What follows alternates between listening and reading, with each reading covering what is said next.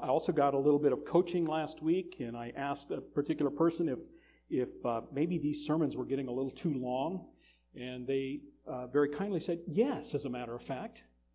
So I'm going to work real hard on shortening things up. As I got the last one ready to put on our app for the podcast, I noticed it was 37 minutes. And although I'd like to argue otherwise, I know I'm not that interesting. So we're going to shorten things up a little bit, probably after this week. So settle in, okay? Now, in June of 2008, I learned a pastoral life lesson. And if you remember, if you're old, you remember this. On October 25th of 2008, President Bush had just signed into law the Economic Stimulus Act. And his idea was, and it went through Congress, and there's a picture behind us of everybody standing around and watching George sign the bill.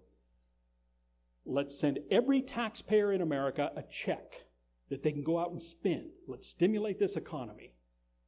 You remember getting one of those checks? We did. Ours was about $1,300, I think. And so Pastor Jim in 2008, being young and naive, thought, this is great news for the church. I went to the official board and I said, look at the list of families. These people are going to be getting free money. Free money. They didn't have to work for it. They didn't have to scrimp and save for it. It's just coming from the government, and they're all going to want to give. I said, let's come up with a list of projects that we can accomplish around here. So we went through the list, and we looked at ministries that we could enhance and invest in, and we looked at deferred maintenance items, and we looked for other kinds of projects, and I was counting dollar signs before anything had ever come in. My thought was, this is free money. Who won't be happy to give?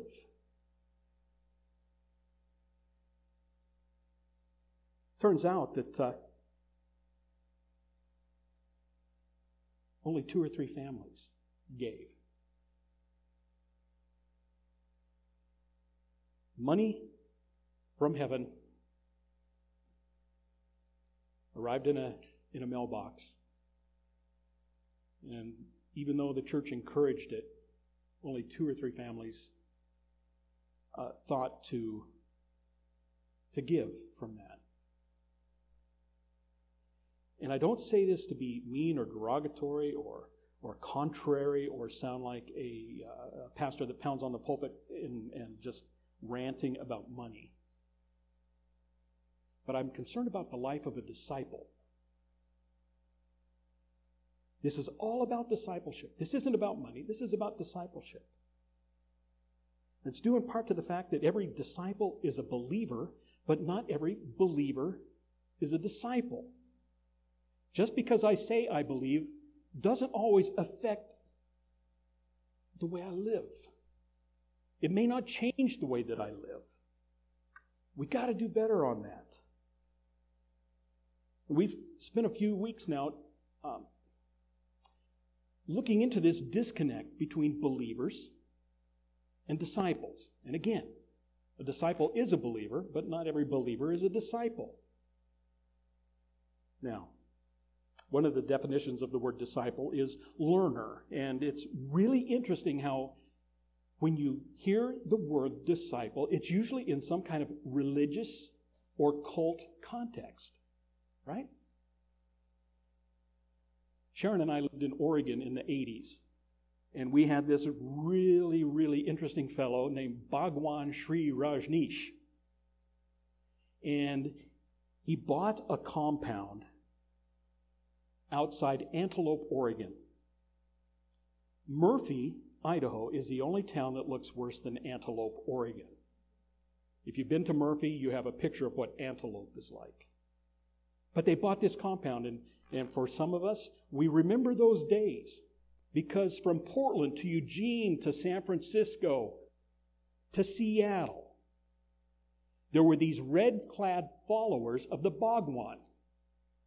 And they walked around with this elitist attitude. And they were devout disciples. But that's where the comparison ended when it comes to being a disciple. They were treated like cattle, like livestock, like things to be used, like things to be consumed,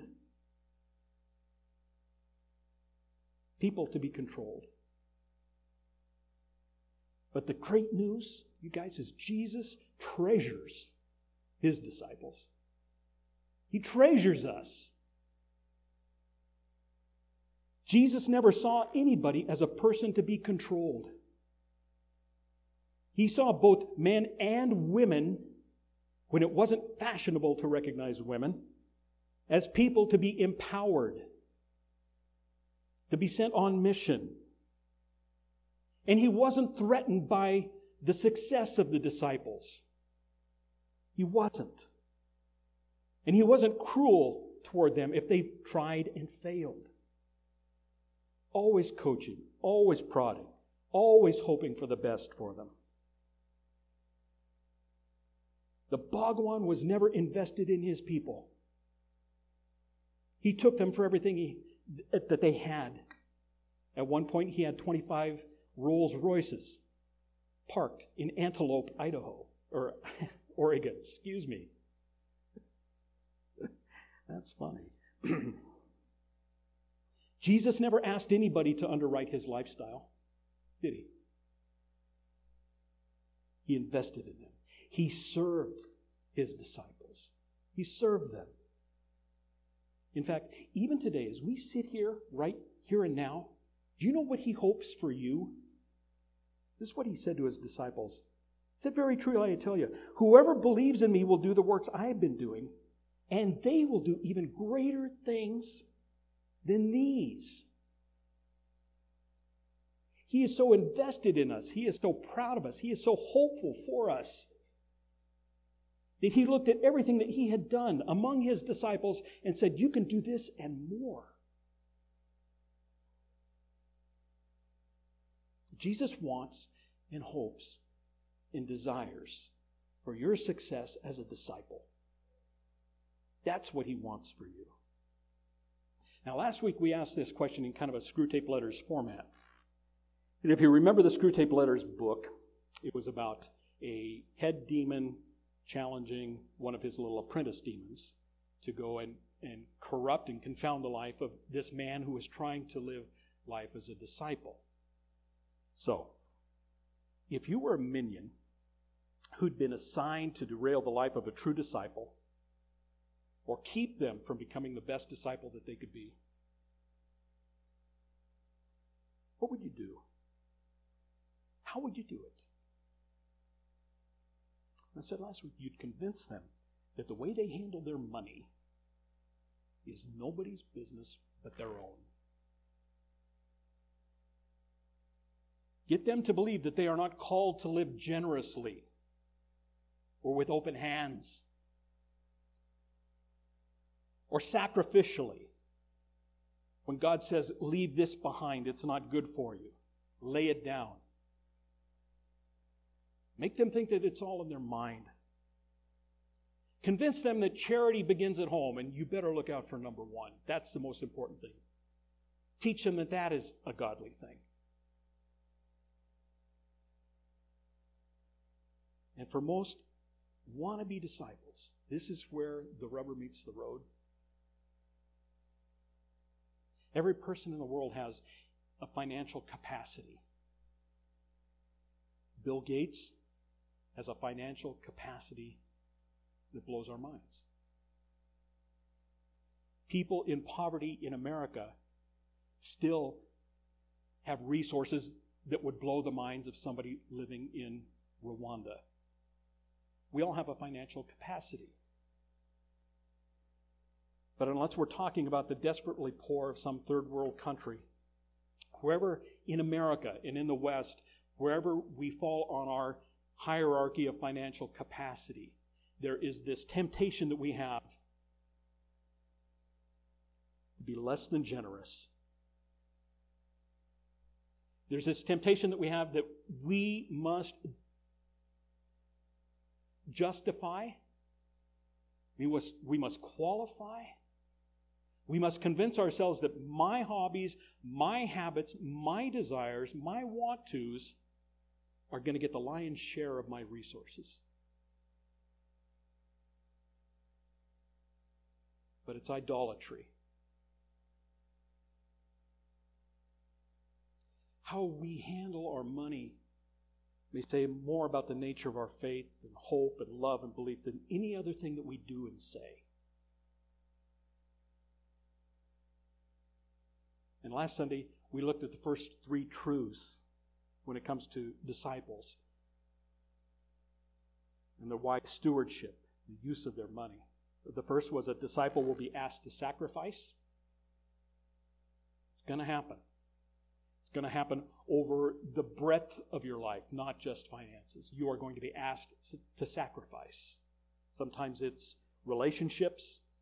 Sometimes it's habits. Sometimes it's good things. Sometimes it's activities or hobbies. But every disciple will be challenged again and again with the need to sacrifice, to put God first. The second thing is, a disciple is often tempted to acts of unsacrifice. When that thing that we finally were able to let go, we come back for a sneak peek once in a while. Let's say I was a golfer. Love golfing. Love golfing at 10 o'clock on Sunday mornings. That's not me. I work weekends. But let's say that was my passion and my hobby, and that's where the lion's share of my disposable income went. And God convicted me of that. And so I gave it up. But every once in a while I would look or drive past a golf course and think, boy, that wasn't so bad. I should go golfing again. We are so tempted to go back to those things that we have sacrificed and justify them and pull them back into our orbits. We have to be aware of that. And the third thing was, a disciple learns not to compare their experience to someone else's, because we are all created in the image of God, but after that, God used His imagination. We are all different. He calls us to different things. He blesses us with different gifts. He gives us different abilities. We cannot look at somebody else's life to judge our own a lot of times. What God convicts Sharon of, He may not convict me of. But I have to support her in her convictions. She supports me in my convictions. And we try to live the life of Christ in front of you the best that we can. But we can't project our own convictions, what the Holy Spirit convicts me of, onto someone else. We mustn't do that. It's a recipe for chaos. Let's look at 3 more. When our use of money is under the Spirit's control, a disciple will begin to see kingdom building as a cooperative effort, not competition. When our use of money is under the Spirit's control, a disciple will begin to see kingdom building as a cooperative effort, not competition. It's one of the things that we have learned in working with Love Caldwell, because we see a broader need in this city than this church can accomplish on its own. So we ask other like-minded churches to join with us to bring the presence of the kingdom to Caldwell. The dream that God gave our church is broader than our church. We need more people. But when we have an understanding of money and kingdom and discipleship, we see it as cooperative, not competitive. You begin to see and sense and pray toward all of the gaps that we find in the city when it comes to effective Christian ministry. I want to give you a couple of facts, and then we'll lead up to a question. These facts came from Relevant Magazine, which is kind of a Gen X. It's not Millennial magazine, but more of a Gen X Christian magazine that examines culture. And it came out this particular article came out in 2016. And I'm quoting from one of their articles on giving. And the quote is, in 2016, Christians gave at 2.5% per capita. So, Christians in America, average giving, 2.5%. During the Great Depression, it was higher, 3.3%. So during the worst economic times that our country has ever seen, Christians were more generous.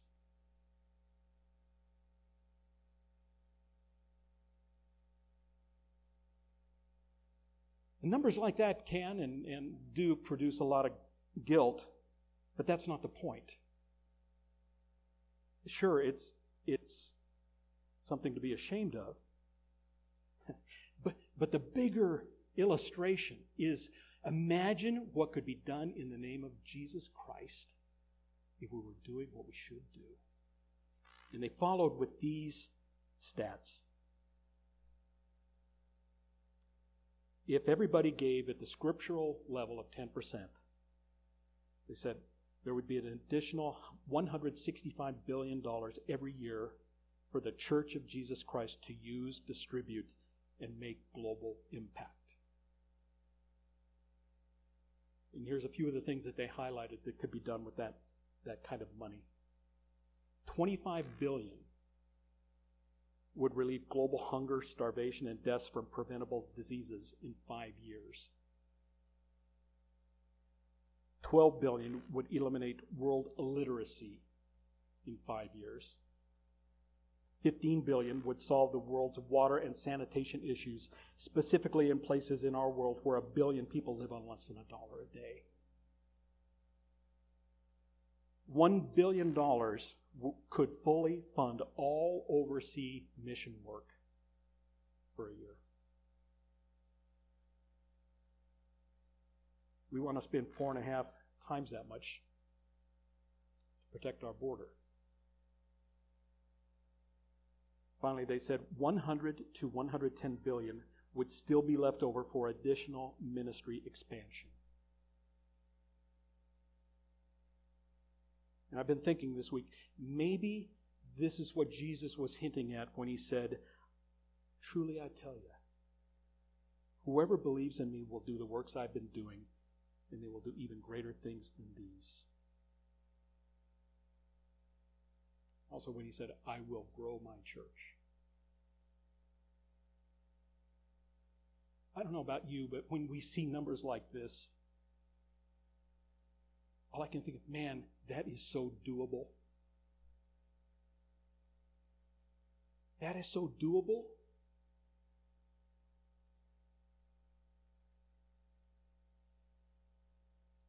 We live by a kingdom set of values. And the kingdom set of values does not place money at the top. It places our neighbors at the top.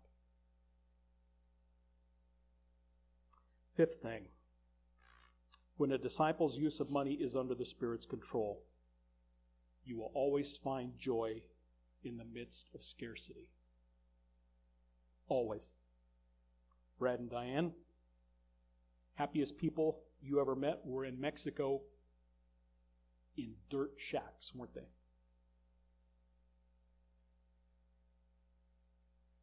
The greatest ministry you two ever did was in the same place. You were the happiest in that place too.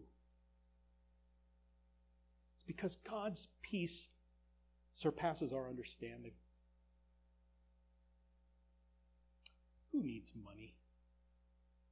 Seriously. The peace of God passes all understanding. Jesus told a couple of stories back to back. I want you to catch something here. It's from Matthew 13. He said, the kingdom of heaven is like a treasure hidden in a field. When a man found it, he hid it again, and then in his joy went and sold all he had and bought that field. That's one story. The second story is just like it. It said, again, the kingdom of heaven is like a merchant looking for fine pearls. When he found one of great value, he went away and sold everything he had and bought it. Now, how much did these men sell of what they had? How much? Everything.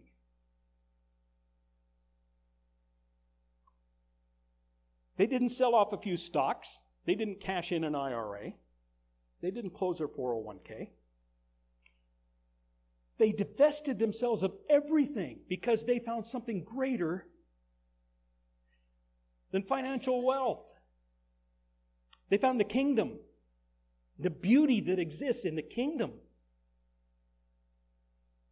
Money pales in comparison. It's not, money holds no beauty. It holds no beauty. The kingdom holds the beauty. The kingdom holds the beauty. And these men, once glimpsing the kingdom, realized that they gave it all up. They recognized the beauty and the value.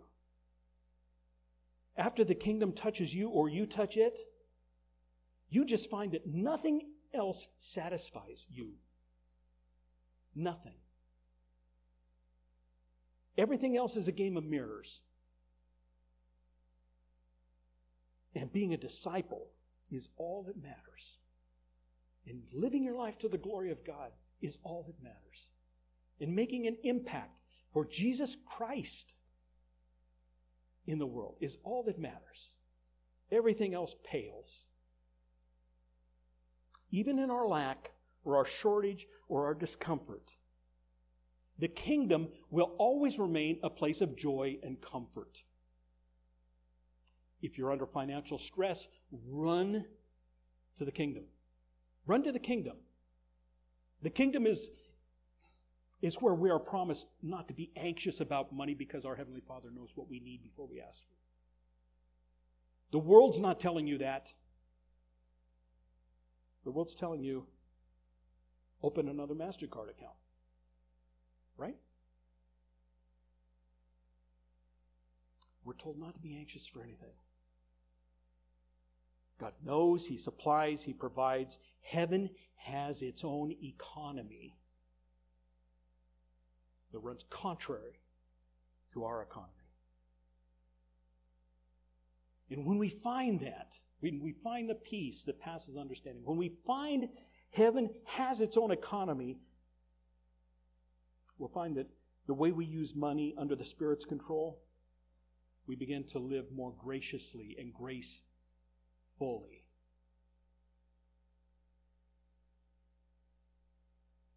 Before I realized this, I was always making a deal with the Holy Spirit. Always making a deal with the Holy Spirit. When I wanted to hang on to a little bit more of our financial resources, I would say, God, I understand that we're slacking in this area, but I'm going to make it up over here. I'll do this. Trying to control the balance sheet, but make sure that at the end of the day we're square. Or things like, I missed Sunday, but I did go to small group last Wednesday, and, so that kind of makes up for it. So, for you. God doesn't play those games with us. The Holy Spirit doesn't play those games with us. We've heard people say, if the church has a special project, I will give for that. But I don't tithe. I won't tithe. Because I don't like the way they spend my money. I'll give when I know where my money's going to go. And some great things have been done in this very church under that ethic.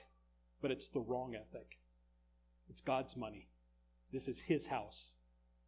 We're told to maintain it, take care of it, treasure it. Only one time in all of Scripture did God ever negotiate with humanity.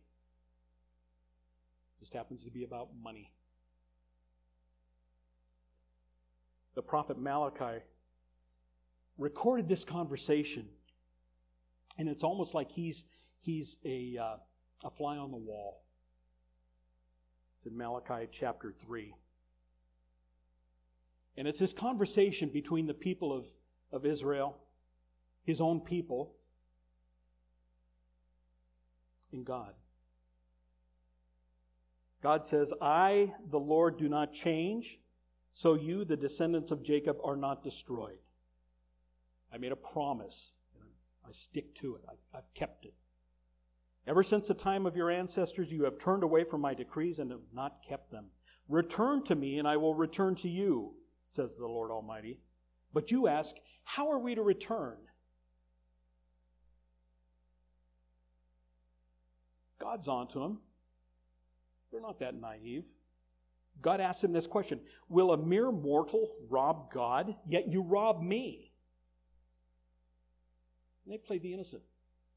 But you ask, how are we robbing you? God says, in tithes and offerings. You are under a curse, your whole nation, because you are robbing me. Bring the whole tithe into the storehouse, that there may be food in my house. Then, God says, test me in this. Test me in this. And see if I will not throw open the floodgates of heaven and pour out so much blessing that there will not be room enough to store it.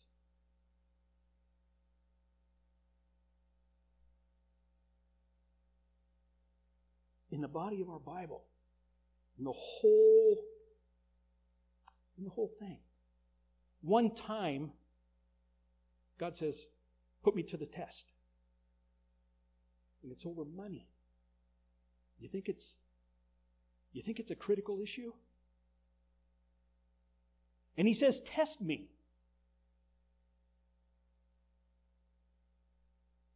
Who do you suppose is going to be more faithful?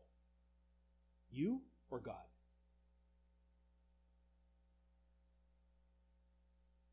He goes on to say, I will prevent pests from devouring your crops, and the vines in your fields will not drop their fruit before it's ripe. That's your economy. You're going to prosper if you put me first. Then all the nations will call you blessed, for yours will be a delightful land. More blessing. It's the only place in all of Scripture where God is willing to be put to the test. He asks us to put him to the test. When we were at the Salem church, we had a pastor, and everybody on our official board there kind of did the gasp when he gave everybody a guarantee that if God did not prosper them in the coming year after they committed to God's financial plan, that he would make sure they got every nickel back. We had 58 families sign up as first-time givers. At the end of the year, God had prospered every one.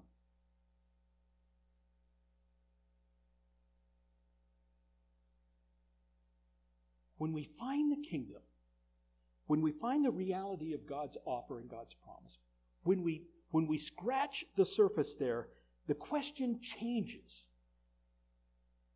The question changes from, not from how much do I have to give, to how must I give. There's a component in your heart and in your spirit that changes, that asks a different question. How can I give? What can I bring? What can I offer? God, what would you have me do? And this isn't restricted to just our finances. It goes clear across our entire life.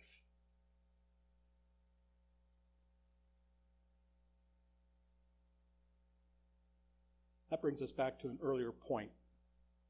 When we have those moments with God, when he makes it abundantly clear to us.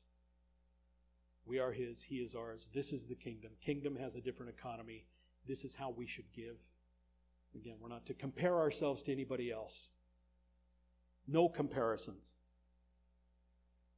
God has different assignments for each one of us.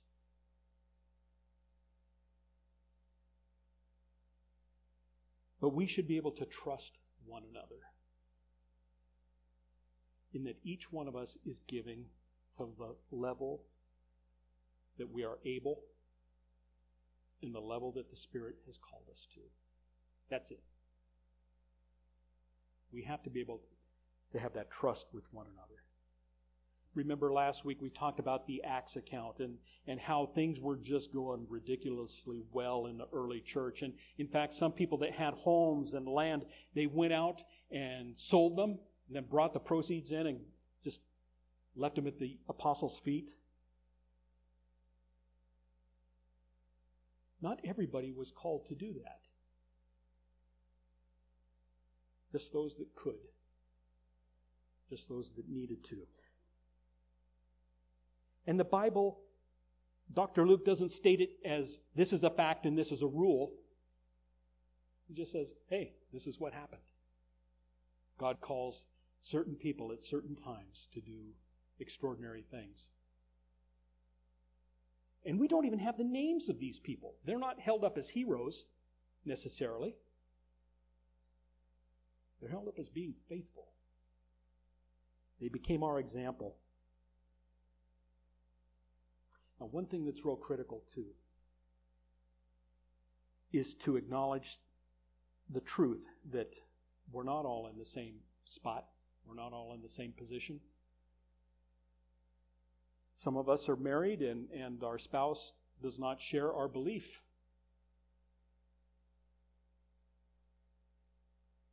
Again, we're not to make comparisons. The expectation is set by the Holy Spirit. The Holy Spirit is the one that will guide people to where He wants them to be and help them negotiate these hard questions. Like, how do I give? And it also means that we all show grace and understanding toward those who are still in process, still not quite fully mature disciples, and that's every last one of us. As a disciple, we are responsible for what we can do, not for what we cannot do. But God is growing you. He wants to grow you further. He wants to take you the next step. This isn't about money. This is about being a disciple. It's about being a disciple who goes out and makes another disciple, like we're doing. Let's pray. Father God,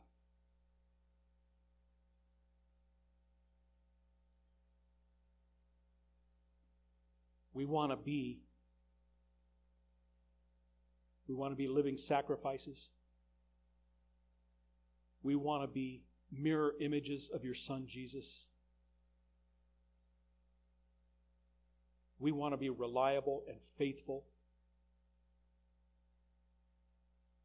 We want to be yours.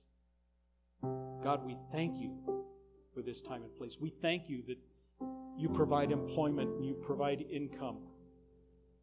We're thankful that you sustain every area of our lives. God, help us. Help us to take the trust that we put in our money and put it back into you. Like these men in Jesus' story that found the treasure. They went out and sold everything that they had for the kingdom. It is not a fair exchange, Father. You give us so much more. You give us so much more than the value of our currency. So thank you for this truth. Help us, Father. You know what our financial situation is over the last couple of months. It hasn't been good. But you tell us not to be anxious. So we choose not to be anxious. It's just one of those things. And we will trust. And we will wait expectantly. to see your answer. In all of these things, Father, we are such a blessed people. Such a blessed people. Help us to invest wisely in our community, in the facility. God, everywhere we spend money, may it be done well. Father, as we come to this table, it so represents your investment in our world, the sending of your Son. You made a way forward for us. He's the one that has called us to discipleship, to a life of following Him, a life of making more disciples. So, Father, it's Him that we honor this morning. We thank you for sending your Son. We thank you for His willing sacrifice, and we thank you for His shed blood. And we thank you for resurrection power. All these things, Father, we pray in your name. Amen.